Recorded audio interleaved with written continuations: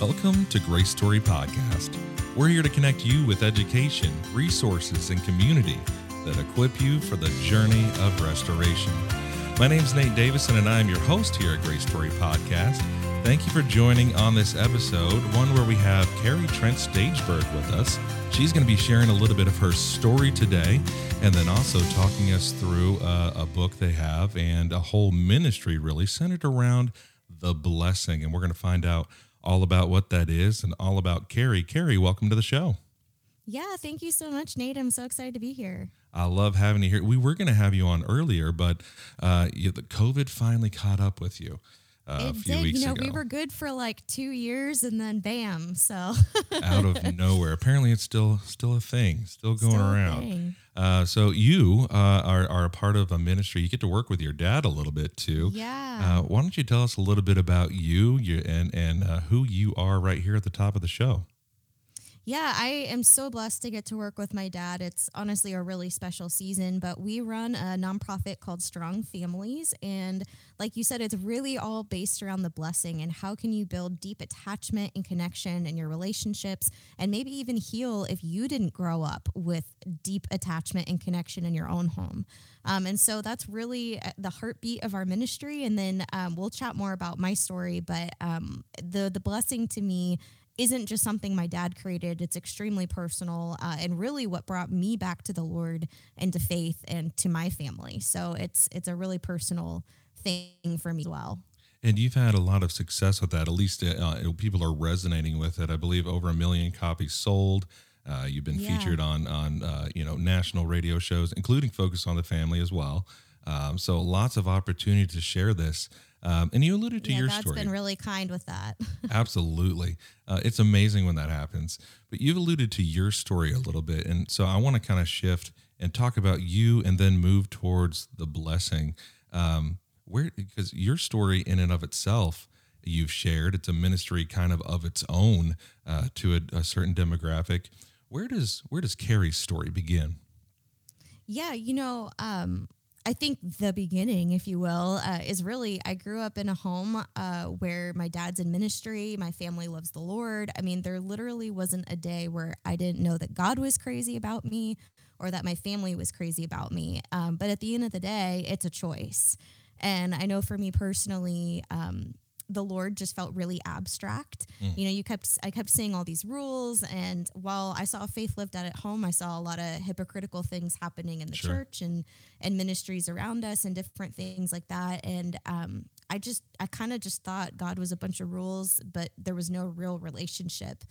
So long story longer, I walked away from faith and family, and I ended up eloping, shocking my whole family. Probably like not the best thing to do when you have a dad in marriage and family ministry. Well, in further context, what age are you eloping at? I was, how old was I? I think I was like 22, maybe 22. That's still really young. It was young. I was young and dumb. It was real dumb. Yeah. I mean, I guess real young, real dumb. That's right on par maybe for a Bible college student to be getting married, but eloping, and your dad's in that section of ministry. How did he handle that?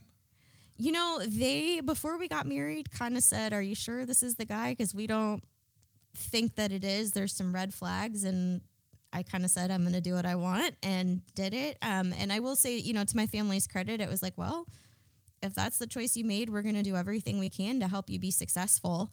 And they did. But, at the end of the day, that relationship was incredibly abusive and in every way that you can possibly imagine. And for anyone that has watched a loved one go through abuse or experienced themselves, it wasn't long before I was completely isolated from my family and friends. And so there was about a, 4.5, 5 year period where things were just a disaster. And my family didn't know where I was. They didn't know where I was living. They didn't know what was going on. We even got an annulment in the middle of all of that. I moved back home for a couple months. Then he, quote unquote, changed, and I moved back in with him.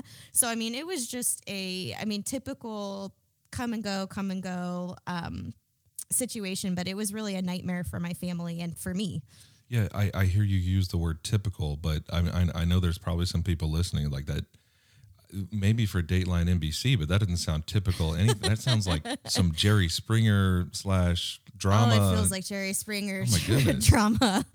Yeah, but when you're in it, the average victim, I hate using that word victim, future survivor, the average There you future go. survivor leaves 7 times before they actually really leave. So, a lot of times you see that where it's like, okay, well, they didn't really mean it, so I'm going to stay. Or I've got my bags packed, but they apologized and they really mean it this time, and I'm going to stay. Or just downplaying things that happened. And so for me, it really was sort of that like I'm in, I'm out, I'm in, I'm out experience, and that lasted for a while. But I mean, really, my family kind of had no idea the extent of what was going on, or even how to contact me or find me, should they have even wanted to. So, because there's so many questions I hear from Yeah. listeners, maybe like, okay, I hear 7 times, but like if you're getting abused, you just go, like, right? You just Yeah. leave. But like, is it possible to be in an abusive relationship and not understand that it's really abuse? I know that's a weird Absolutely. question, but is that possible? Yeah, I mean, a couple of thoughts on that. The first is I'm probably the last person that ever would have thought they would have ended up in an abusive relationship, but it can happen to anyone. And it's a slow climb. It's not like the abuse happens overnight. It really is, like the lobster in the water, it Yeah. slowly starts to boil. Dare we use And the word groom? oftentimes, Like, is that an yes, appropriate it's word? totally grooming. And the cycle itself is extremely addictive. And the reality is when you're experiencing trauma, your brain is designed to help you survive, which is a wonderful, incredible, God built in thing. But what happens is after the trauma happens and your brain kicks into survival mode, you can't really process what happened because there's the threat of more trauma. And so you keep living in this cycle of there's something terrible that happened. Okay, I can kind of recover a little bit, but now I'm starting to feel that tension again, and it happens. And so you're really living in fight or flight constantly. And I remember I had a loved one give me a book called The Verbally Abusive Relationship. And I read the whole thing through 3 times, pretty much underlined verbatim things that were being said and done to me. And I still was wrestling and Googling, am I in an abusive relationship? Wow.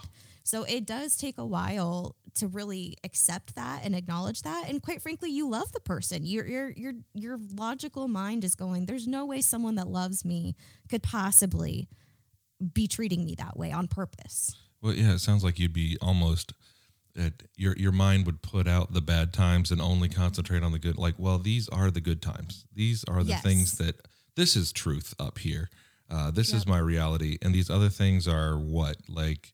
Well, let's look at that. What did your experience look like through that? Because you've talked about a little bit of abuse, but maybe dig deeper in examples of the stages and going through those several years. What did your life look like during that time?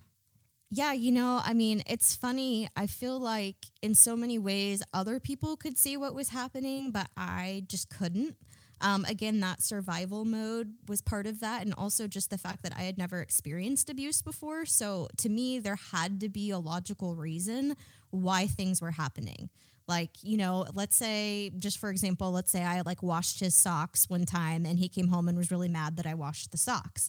Well, the logical response is, well, I just won't wash your socks. But the thing with abuse is next time you don't wash the socks and they come home and they're really angry that you didn't. And so Yeah. you kind of can't win. You're in this like, darned if I do, darned if I don't, can't escape it cycle. And so I kept trying to logic my way. Well, if that was the wrong decision, I can just make this one. Well, I can change this. I can adapt here. And the reality is you can't out adapt abuse. It's always going to keep you trapped and keep you in that place. And so I think for me, I'm a pretty stubborn person, so that was a huge part of it for me. But I also think from the outside looking in, I mean, we had neighbors call the cops. We had there were 3 different times that somebody literally offered me a key, a physical key, saying, "Hey, if you need a safe place to stay." And I remember the first and second time, I was like, "What in the world? Like, we fight. Everybody fights. Like, this isn't. What are they talking about? A Marriage safe is place hard. to stay?" It's just this is Yeah, like marriage. this is just what it is. And so it really did take a while for my eyes to be open to the severity of what was going on, even though other people could see it pretty clearly. So it sounds like maybe a little nature through stubbornness, maybe a little true ignorance of Yeah. situation, and gaslighting going on from the Completely. person you trust the most. It doesn't. It Well, sounds. and I think that's a really big part of it because you'd say, like, you'd want to bring up something that happened, and it was like, well, that never happened. Well, I never said that. You totally imagined it, or that was your fault, and here's why. And they make a very convincing argument. Or I love you. Why would I do that? What? Who? Yeah. No, that wasn't me. Wow. Yeah. Well, it sounds like through all of that, you may not have been able to, like, if somebody tried to speak into your life, you may not have been able to see it and just shrugged it off. Or, like, you mentioned Yeah, the key. I mean, I guess that happened. for a while, but I don't think I definitely wasn't open to hearing what my family had to say because I knew how they felt about him at that point. But I felt like I was willing to hear what people had to say, but it didn't necessarily mean I was willing to do anything about it. I was still very much in an information gathering phase, and I hadn't reached a point where I was broken enough and desperate enough to say, you know what, I'm ready to do something about it. I think it's really important for people that may be in your situation now, hopefully listening in a safe place, to hear you say that, because there's others that may be speaking to their life like, your house is on fire. Why are you gathering information? You can see it's on, smell the smoke and get out. Yeah. Like, but that's so foreign to someone who hasn't been through that situation. Yeah. And I, at the end of the day, I really loved him and I wanted it to work. I wanted that relationship to be successful.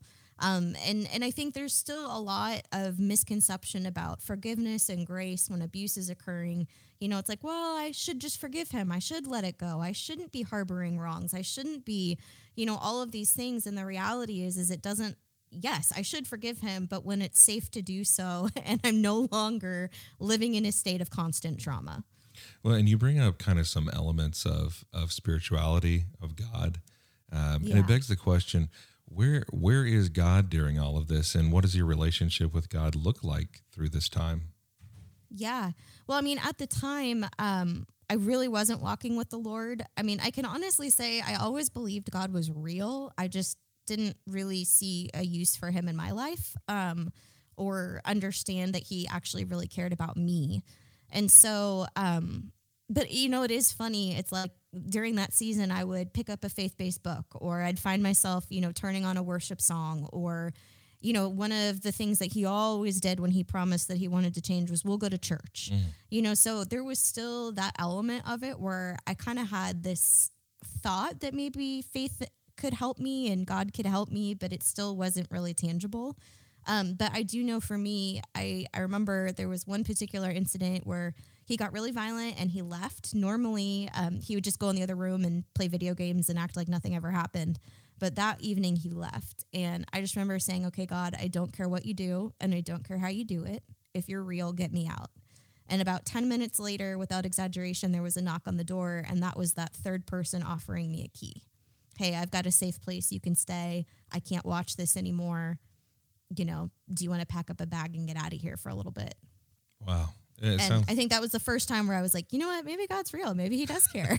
Maybe there's something to this. Well, I do believe God works that way, more, less in these miraculous lightning bolt, I'm going to smite your abusive husband, more in just those tangible, quiet moments where people actually show up and are the hands and feet of Christ. Yep. So look, let's move on from that, because you're up to 3 keys now. Yeah. You're doing some realization. There's a void there that only God can fill, that you're searching for as well. When was it actually safe to leave for you? And then maybe follow that up with why those 7 times people leave. When is it that people actually can leave safely? Yeah, well, don't do what I did, because it wasn't safe to leave and the way that I left wasn't safe. So I actually learned a lot post, and God's grace was really the safety net that kept me and my family okay during that. But I did pack some stuff up that particular evening. I didn't leave for good, but several weeks later, when I knew he wouldn't be home, I had a friend come with me and packed up some stuff and got out. And then pretty quickly after that, I moved to a completely different state.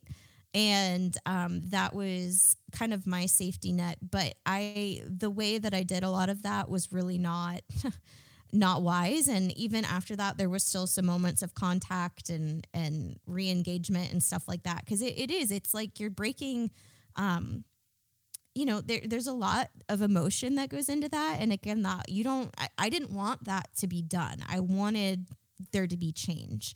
And so it really was a progression. So, when it is, it's statistically the most incidents happen when people leave.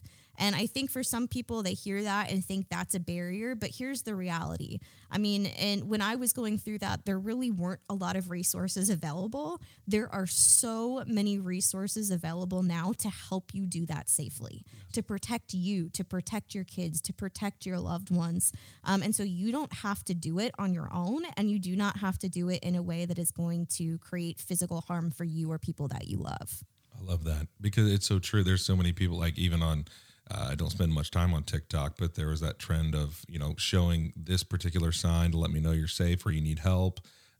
There's all sorts of just soap ministries where there's information on soap and like so many different ways to get some help.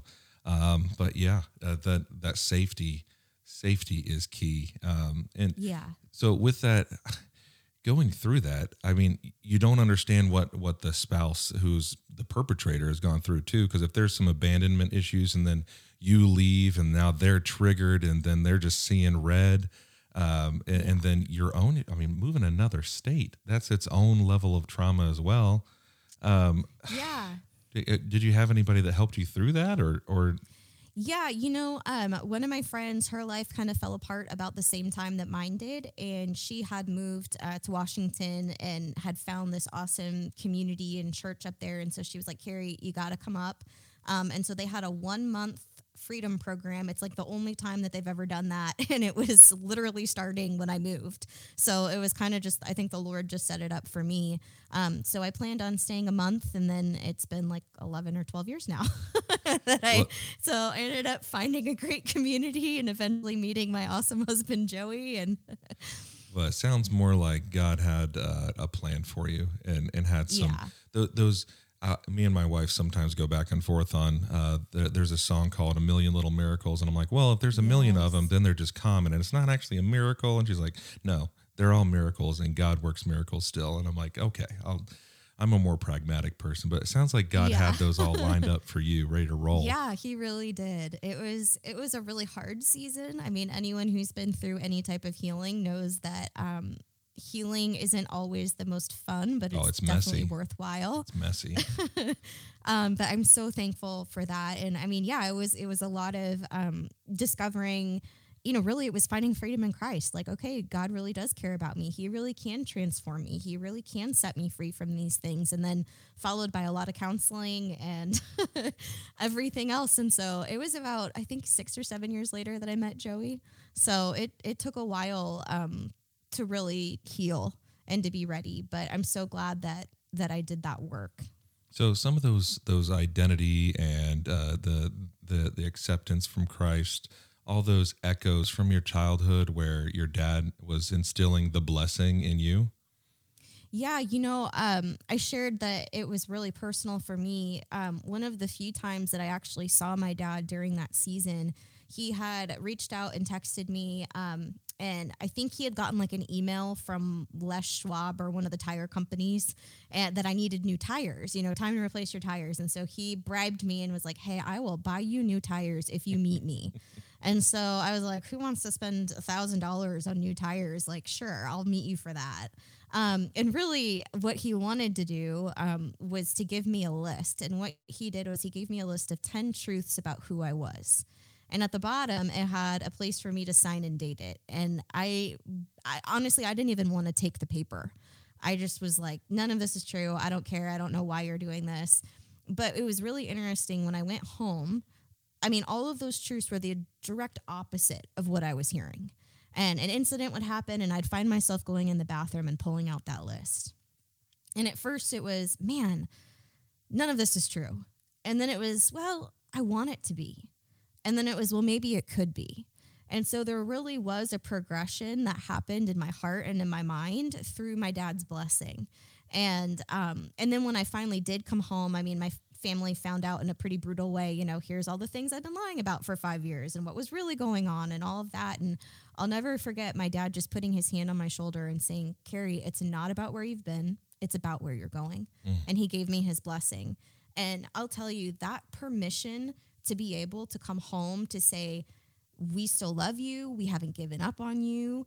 I mean, that was what I needed to be able to run forward. And I do want to clarify, I mean, that didn't mean that they like trusted me right away. There was still, trust and healing that needed to happen. But just to know that, man, I hadn't gone so far that I had lost my parents' love and blessing was life-changing in terms of stepping into that season of healing. Well, what a blessing too, in and of itself, not to be rejected. Because you hear so much these days of like, well, if you get pregnant, I'm just going to kick you out of the house and you ain't coming. Yeah. But I don't know why I chose that accent. Well, I guess I live in Kentucky, Indiana area, so that's why we chose that.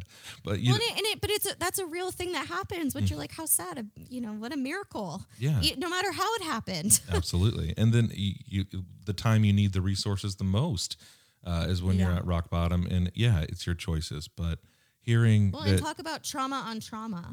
Here you are coming out of trauma or in the middle of trauma, and someone who's supposed to love and provide for you is adding to that instead of stepping in the gap and saying, this isn't going to continue. Like, I'm not going to let, this define you. Well, and the book, The Blessing, talks about some of this, how to instill it in your kids, how to, whether you need it for yourself, you do need it for a season is one thing you actually address in the book too. Then some of those things that you were reading from your dad are in there. So with the development of this book, maybe let's just dive in right there, because you're coming home, you're not rejected. There's still trust being built. There's a healing process begun based on really years of them investing in you and, having safe boundaries in their own life and for you. And those are difficult. So as you're working through this, I'm assuming you didn't go right from that right into a ministry with your dad and hop on Focus on the Family. Oh, gosh, no. No. Not how that works. No. So honestly, I think if you had asked either one of us, 10 years ago, if I would be doing this, we both probably would have laughed. So no. Well, you're able to, share stories now, but let's maybe bridge that gap for people and maybe throw in some of the elements of the blessing, because there's 5 elements there. How did you work through those, and how did your dad instill those in you? Yeah, so the blessing really originated even before I was born. It was actually my dad's doctoral thesis that he did. And all of us today have probably heard of attachment theory. Absolutely. But really, the blessing came before that. And it's essentially, how do you live out attachment? Which is really awesome. And both my dad and I are certified with emotionally focused therapy and attachment and are huge fans of that.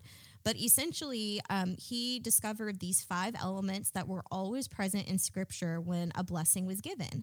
And when these 5 things are done, not like once is super powerful and it needs to happen, but also consistently, they really can build that sense of attachment and belonging with those that we love. And so I grew up with that. I grew up experiencing it, but it is really interesting when I began to heal how each of those things had been broken in their own ways. Like the first element is appropriate, meaningful touch. Well, if you've been through abuse, that's incredibly broken. It's like, don't touch me, because touch is actually really terrifying or painful or traumatizing. And so the Lord really did have to begin to heal that piece of it. Spoken words that attach high value. I mean, I had been told I had no value. I mean, I remember sitting in the parking lot of a grocery store crying because I felt like no matter what I go in and come out with, it's going to be wrong. Like I couldn't even buy peanut butter because I was so afraid that I was going to pick the wrong kind of peanut butter. I mean, that was how little value I felt like I had. And so the Lord really had to redeem and begin to heal that. And then special future is the 4th element of the blessing. And man, if you're living in trauma, you don't think there's a future. And in fact, you've probably been told that there isn't. Or if you leave that relationship, that you have no future, or, if you leave, that you're not going to be around physically to even have that kind of future. And so the Lord really had to redeem and heal that. And then finally, the 5th element is genuine commitment. And that's, essentially the Lord saying and someone else saying, I'm not going anywhere, and I know for me to have my husband, the person who was supposed to be the one saying that, to have that be broken, I had a lot that needed to be repaired in terms of that genuine commitment from another human. And the Lord really needed to fill that for me because he hadn't before in my life. So it definitely was a season of healing, and it was amazing to watch how each of those elements had been so broken, and how as God restored them, not just with him in each area, but with key people, that I really began to feel like, oh my gosh, all right, this is true. This is who I am. I have an identity, and actually be able to bless others too, which is what we're called to do. I love that. The turnaround where you're no longer just like looking in for survival. You're looking out to those you can help. Yeah. So reading through your book, I tried to take a moment with my 6-year-old daughter and just talk to her about that. Daddy's always going to have your back. I'm not going anywhere. I said, when you're 30, I'll still be here and you can always go to mommy and daddy. And she said, well, not if you're dead. And I said, oh, okay, true. She's a very, she may have my pragmatic streak very practical. too. Yeah, I like it. Yeah, I was like, well, that ruined that moment. But your family also, as you were growing up, found ways to put this into practice. You have a story about a red plate, a way you guys helped bless each other. Well, and I think, one thing I will say too, just about your daughter's comment, because that's so true, as long as the Lord gives me breath, I'm going to be here. But there was actually a study done. It's called the High Hill Study. And they did it at the University of Virginia and then replicated it at Plymouth College. And so at UVA, what they did was they found these students that were walking by, and they'd grab them and say, hey, do you want to be a part of a study? And what college kid doesn't want to miss class to be a part of a scientific research study? Sure. And so they'd hook them up with these electrodes, and it was a visual perception study. So they had them stand at the base of this high hill, and they put a 45-pound backpack on them, which is pretty significant weight. And they would measure how high did they perceive the hill to be and how much effort would it take to climb it. And then what they would do is and every single time that this happened, every time that they did this, they overshot how hard and how high the hill was. So then they brought in someone that person was attached to, like a roommate or a friend or a significant other. And they had that person also put on a backpack and then put their hand on the first person's shoulder. And every single time without fail, how hard it was going to be and how high the hill was shrank. And when they did this in Plymouth, and this is where I think it really comes into play with your daughter, they did this where they did it the first time. They had him stand at the bottom of a hill, put on the pack and measured it. And again, they overshot how hard and how high. But the second time, they had them just think about someone that was going to go up the hill with them. That person could be alive, they could be dead, they could be wherever. But just thinking about that person unanimously, again, the height of the hill and the effort went down. So whether you're physically there or not, your blessing for her and her knowing that, man, my dad's crazy about me, that matters in the long run. So just to encourage you with that. Well, yeah, that's we might not be able to move on because that kind of breaks me up a little bit because you want to do the things right, and I think it was Ryan Waters who said we can either be ghosts or ancestors in our kids' lives. We're not going to be here forever. And we want to leave a good legacy to them and let them know that, hey, we're working on our own stuff to leave you as little baggage as possible so you could move forward. And wow, just to know that I'm an evidence-based guy, that according to the evidence, I could leave a legacy that could really just slingshot my kids up a hill if they just think about me, if I do things the right way. That's incredible. And I think that's really what the blessing is about, is how can you be that high hill person for your kids, for your spouse, for people around you that God has placed in your life. It's really, how do we become those high hill people? And so, I mean, here's a plug for Men's Conference. May 2023, your dad is going to be there talking about the blessing. And it goes so well with the theme of this first year of legacy. What are we leaving behind and right now? It's not just when you're dead either. So anyway, the red plate, because I don't want to leave people hanging on that. Yeah. So ways that your family instilled this in, and then I have a follow-up question to that. How did your family just put this into practice? Yeah, so I think one reason why I love this new edition of the blessing is that I really wanted to make it as practical as possible for people. Like, how do you make the blessing a habit, but in an easy way with your family? And so for us, we had a really awesome family friend that bought my parents a red plate when I was born, and we call it the special plate, and it says "You are special today" on it. And you could actually buy one on Amazon. I think they're like $20. They're pretty inexpensive.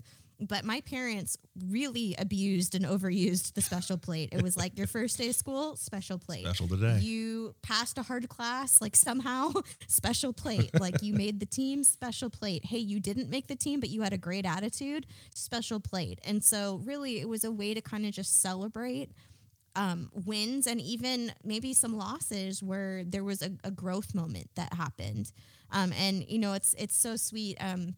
She bought one for my parents when my sister was born, and then she actually bought one for me when my son Lincoln was born. So we get to use the special plate in our home. Lincoln's a little too little to use any plates at this point, but we're really excited to get to use that.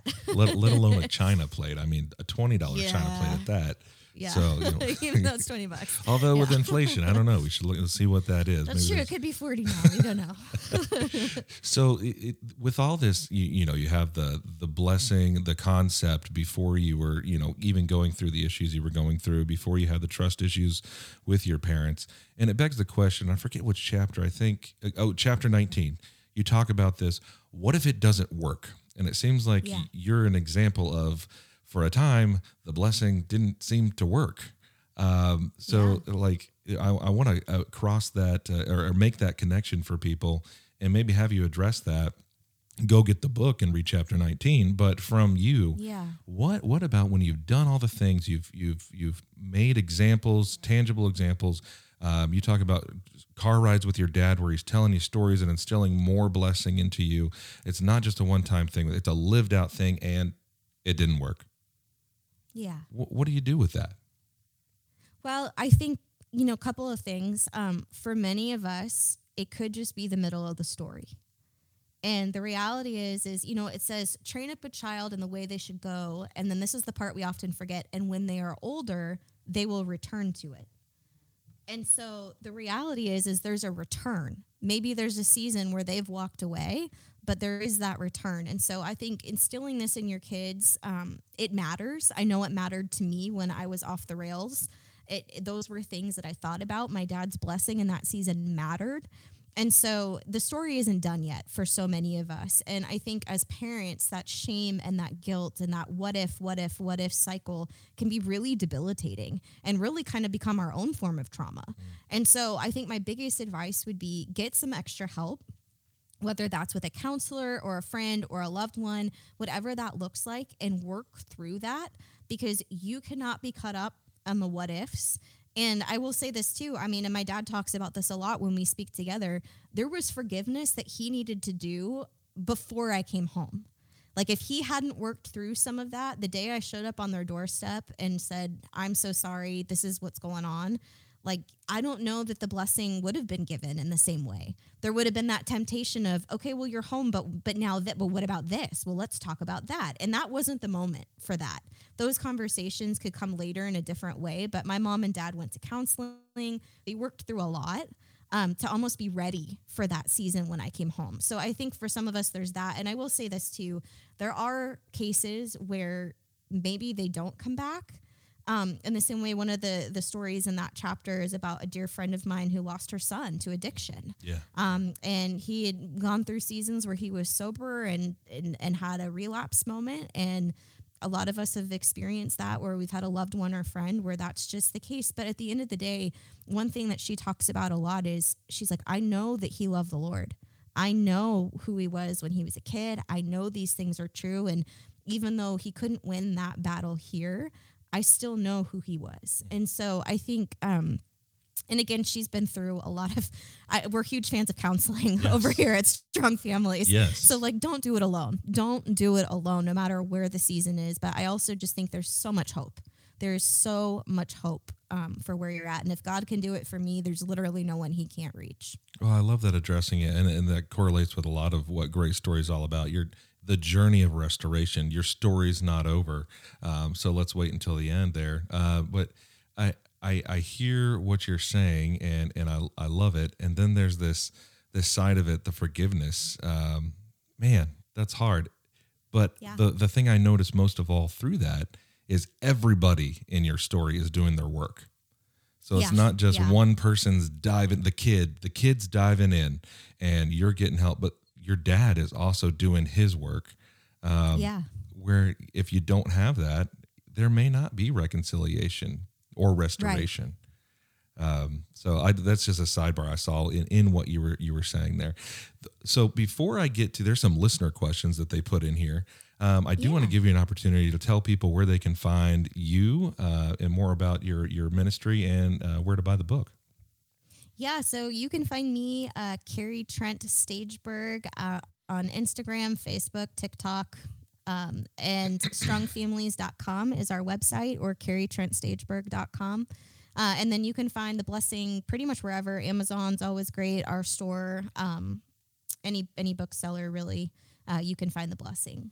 Yeah, and my version was an ebook. That's how I read all my books. But Yeah. we'll put. And those... if you want to hear our voices, you can listen to the audiobook. Oh, you're the really one sick of hearing my dad and I talk. Well, we'll put that in the show notes so it's easy access. So if you're listening right now, we've got a couple more questions, listener questions. You can scroll down and go ahead and head over, check out the websites while we're still talking here. Carrie, you're going to be speaking in 2020. Your dad's in May of 2023 at Men's Conference, and then you're coming in November of 2023 to Grace Story Conference. Wait. So that's really exciting. So this is kind of just like a little preview of what y'all will be talking about. So awesome stuff. So these listener questions, and they're kind of deep. They want your perspective on it here. So I'll read them verbatim. Here's one. When someone doesn't understand what appropriate corporal punishment is, and they are being abusive, they cross that line. How do you make them accountable and initiate change? Yeah, that's a really great question. And I'll be totally honest and say corporal punishment isn't totally my specific area. But I do think that in a lot of cases, I'm going to say it this way. I think when things are done in anger and they're used to instill fear in people, it doesn't matter if it's corporal punishment, a verbal response, it doesn't matter what it is, it's wrong. And that creates a really fearful and abusive environment. And so regardless of your views on spanking or on any of that, when it is being done in a way that instills fear, that's really where it's crossed a line. And I think for anyone who has had to live through that, there's a lot of trauma, and we hear stories about that all the time where, my grandfather took the belt to me, or the razor strap, as my dad used to say. And there was trauma that really happened with that, and fear within punishment. And I think, again, our job, and you have this name in your ministry, grace-based, right? Yeah. God can create change in people without having to instill that fear. We can correct behavior without having to add trauma to somebody's life. And again, please hear me on this. Like, corrective behavior as a parent is really important. Yes. Like, you want your kids to learn and grow, but you shouldn't do it in a way where it's terrifying to them or traumatizing to them. That's 100% not only not biblical, but in my opinion, incorrect. But I'm sure, do you have any thoughts on that too? Because again, that's not my specific area of. Well, that's interesting. No one's ever turned the questions around on me. I'm just the host. I don't have to think here. You're welcome. Well, I do think sometimes it can be almost romanticized too. I forget the words of the entire song, but there's a Gaither homecoming song called "The Bible and the Belt," and you watch the YouTube video and everybody just kind of sitting around shaking their head like, yes, the two different types of leather, amen, the Bible and the belt. And you're like, there's someone out there listening to this and they had a different experience with the belt, and maybe even if they're misusing the belt, I bet they're misusing the other leather of the Bible. Yep. So. I agree with you where if it's fear-based, because that can be, again, anything can become fear-based where you're trying to is today the day I'm going to make my dad mad where he's going to spank me? Is today a day to avoid the house? Where it's not really about making you a better human being. It's about behavior modification so that I'm more comfortable with what you're going to be doing. Right. Something there's not I right. think if we're going back to the blessing, even, I mean, acceptance is not performance based. Like God chose us before we even chose him. And, you know, as a parent, our love, that unconditional love, has to be a part of our parenting. And again, that doesn't mean you're subsidizing bad behavior or not correcting bad behavior, but doing it in a way where it feels at all conditional of your approval and your love is completely, you know, that's where it gets really skewed too. And would it fall under the appropriate touch that's great, edifying the individual? I would dare say probably not. Probably not. But the question at then is how do you initiate change? That's another one where I think it goes back to kind of what you're saying about how do you get out? And that's a complicating factor. Many people don't think about if there's children involved in the situation. How do you get out? I don't know. I don't have that answer. Well, yeah, I mean, I think if there's abuse going on, and getting out is something that needs to happen, and with an unrepentant partner and all of that kind of stuff. I mean, I think the reality is there's a lot you can do. The first is have a plan. You definitely need a safety plan. And, you know, the National Domestic Violence Hotline is a great resource. There's professionals that can actually help you come up with a plan to get out safely and to keep your kids safe. There's also, you know, because if you think about it, you know, Terry Crews says this, and I love this. He says you need 3 things to get out. You know, you need the finances, you need the support system, and you need, I think it's more like the faith, like the belief that it's going to be okay. And so really those 3 things kind of need to be in place for you to feel like you can get out in a way that is going to be sustainable for you and your kids. But the awesome thing is, like I said, there's so many resources available to help with all 3 of those things. Well, and if you're in those situations, you may need to rely on someone else for all 3 of those things. Because if they're controlling, they're probably like isolation, the finances, isolating you, maybe even using the kids as a pivot point of like, you know, you're going to lose the kids if you leave me, that type of thing. So without triggering anyone further on that, the point is protect your kids, get out, make a plan, talk to someone. You can talk to people outside of your marriage for help and guidance with things. And if you need help with that, reach out, GraceStoryMinistries.com, or click on the website for Carrie in the show notes. They'd love to help you as well. The second of the 3 listener questions we have, the second one was, how do I speak blessing into my kids after they're gone from home? I tried to keep them safe when they were at home, but it wasn't enough. And now I'm trying to make up for lost time. Well, you know, I think when your kids have left from home, you can bless them in so many ways. And we actually have, I believe there is a chapter in the book on that, you know, when you have grown kids. So there's a ton of practicals for you to do. But even what my dad did, simplify that. Send them a little note with 5 different things that you see in them, character traits about who they are. And again, if they're not walking with the Lord, you do not need to over spiritualize this, but pointing out truth that even is grounded in scripture is not a bad thing to do. Like I said, I wanted nothing to do with my family or faith in that season, and that list changed my life. But there are so many ways that you can continue to do that, but doing it in a way where they're open to it. Another thing that we love talking about at Strong Families is word pictures. So picking a character trait and an object. So for example, my husband, Joey, loves trains. Like he was a conductor on the railroad before he got into film. And he's the only person I know that intentionally tries to get stuck behind a train in traffic, which is really obnoxious for the rest of us, but he just loves trains. And so I was gone on a trip and I saw this really awesome antique train. And so I brought it back for him and I gave it to Joey and I just said, hey, you are so good at keeping all the trains running in our home. And because of that, the rest of us get to operate and live in a way where, man, it just makes sense and there's order in what would otherwise just be chaos. And then Joey did something for me that was similar. To give you another example, we've been slowly remodeling our home for 6 years, which is like, everyone knows when you start flipping a house, it's like the never ending process. Well, we were finally at a place where we were replacing the electrical outlets, and Joey wrapped one of them up and I opened it and was mildly disappointed because I was like, well, just put it in the wall. Like, why are you giving this to me? But what he said was, he goes, no, Carrie, like, you need to know you light up our home. And I'll tell you, every time I flip one of those new light switches, I think about the fact that my husband thinks I light up our home. And that train sits right on Joey's nightstand. And so sometimes picking a character trait in a picture can be a really powerful way to bless and speak life into them, even without having to, it doesn't cross into that realm of over spiritualizing or preachy if they're just not in a place to receive that. And if they are, then you add a verse with it.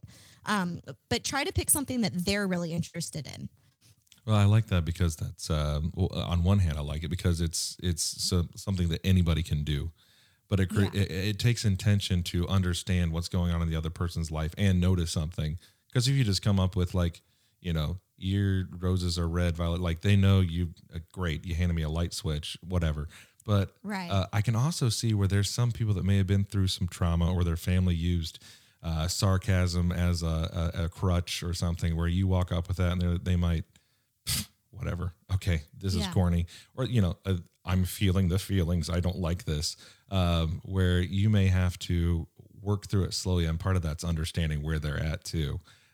Right. But work through the corniness because it's good. It's good. Yeah. Yeah. And the great thing about word pictures is sometimes words can go over our head, but pictures kind of go over the wall.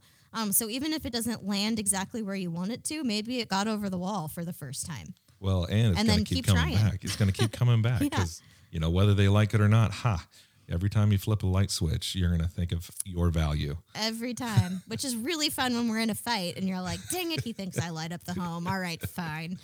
Why did I look at that light switch? The final one here is, how do you help kids who are in the abuse with you understand what they feel is valid without groveling in shame? And I think some of that goes to, if I'm reading the person right, kind of working through their own story and you're witnessing it and you maybe were part of that story. Yeah, and I think I do a lot of work with people coming out of abuse, and this is something so real where a lot of times people have that guilt of, man, this didn't just affect me, this affected people I love, and how do I really help them process through that without it bringing me back into this cycle of grief and shame and, oh my gosh, I'm a terrible insert whatever, parent, mom, dad, whatever. And the reality is shame and guilt are always going to keep you circling, and they don't have to. No.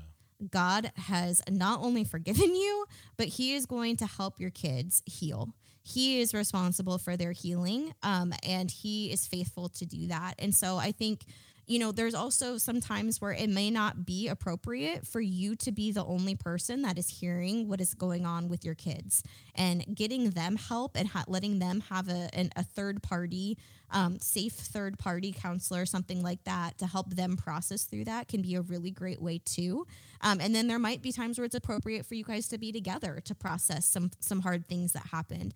But I think when that shame comes up, one thing that I did and still do, if I'm struggling with something, we call it a stop think card, but I pick a verse that is really kind of the opposite of that, like whatever I'm battling with. So if it's anxiety, do not be afraid, whatever that is, or, fear not, for I am with you, whatever the verse is, I write it down. And every time that lie starts to come up, I pull out the card. And on the back, after reading the verse, I put a little tally mark, 1, 2, 3, 4, 5, 1, 2, 3, 4, 5. And I do that again and again and again. And, one day it might be 20, the next day it might be 60 because it's not linear, But the goal is essentially you're training your brain to stop and say, I'm not going there. That is a lie. And here's truth. And I'm going to walk in truth. And so helping yourself have that visual reminder. My other thought would be is if you're still in that situation and you're feeling that, it's probably time to do something about it. Because if your kids are facing harm, more harm is not going to help.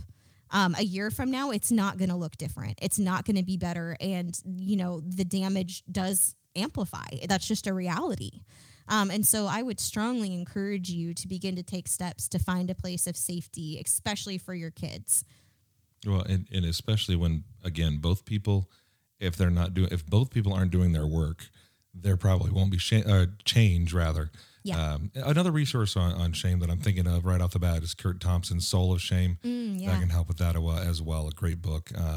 And I think those two questions from the other listener, one of the ways you can help kids is just with that presence, the thing you talked about, sending them, ideas of who they are based in Scripture. Those types of things will help as well for both of those listeners. So, I could go on forever, but we are out of time. If you want to hear more from Carrie, make sure you're signing up for a women's conference. That's not this year, but next year. We've got them planned out quite a ways.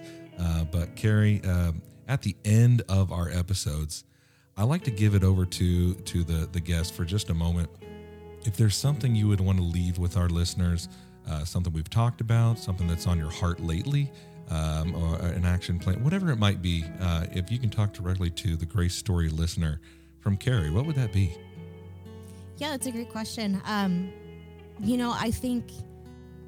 I think lately, one thing God has just been reminding me of again and again is the power of little things.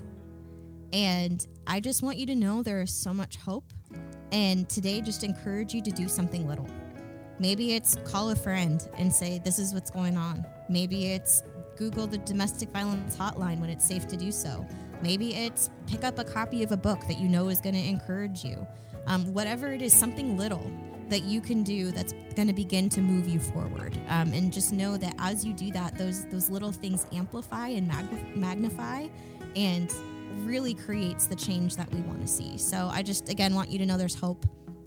And do something small today and tell yourself, okay, this is the small thing I'm doing and I'm going to do it at this time, and then do it. You've got this. I love that. Every small step creates progress moving forward on your journey of restoration.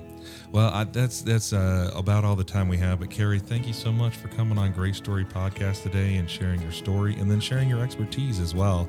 And thank you for all you do at your ministry for all those out there. Yeah, well, and thank you guys as well. What a blessing to get to be with you. And thank you to the listener for joining in again. Make sure you head on over to GraceStoryMinistries.com and check out the registration for this year's women's conference, men's conference coming up in 2023. And then be looking for some special reductions in price that happen through the holiday season for all of next year's. Carrie will be at that 2023 November conference, so definitely get your registration squared away for that. We'll be back in 2 weeks with another episode. Until then, like I say every time, there is no us without you. You are so important. You are a part of the Grace Story community. So keep on your journey of restoration. Come back in 2 weeks for more. And until then, we'll be praying for you.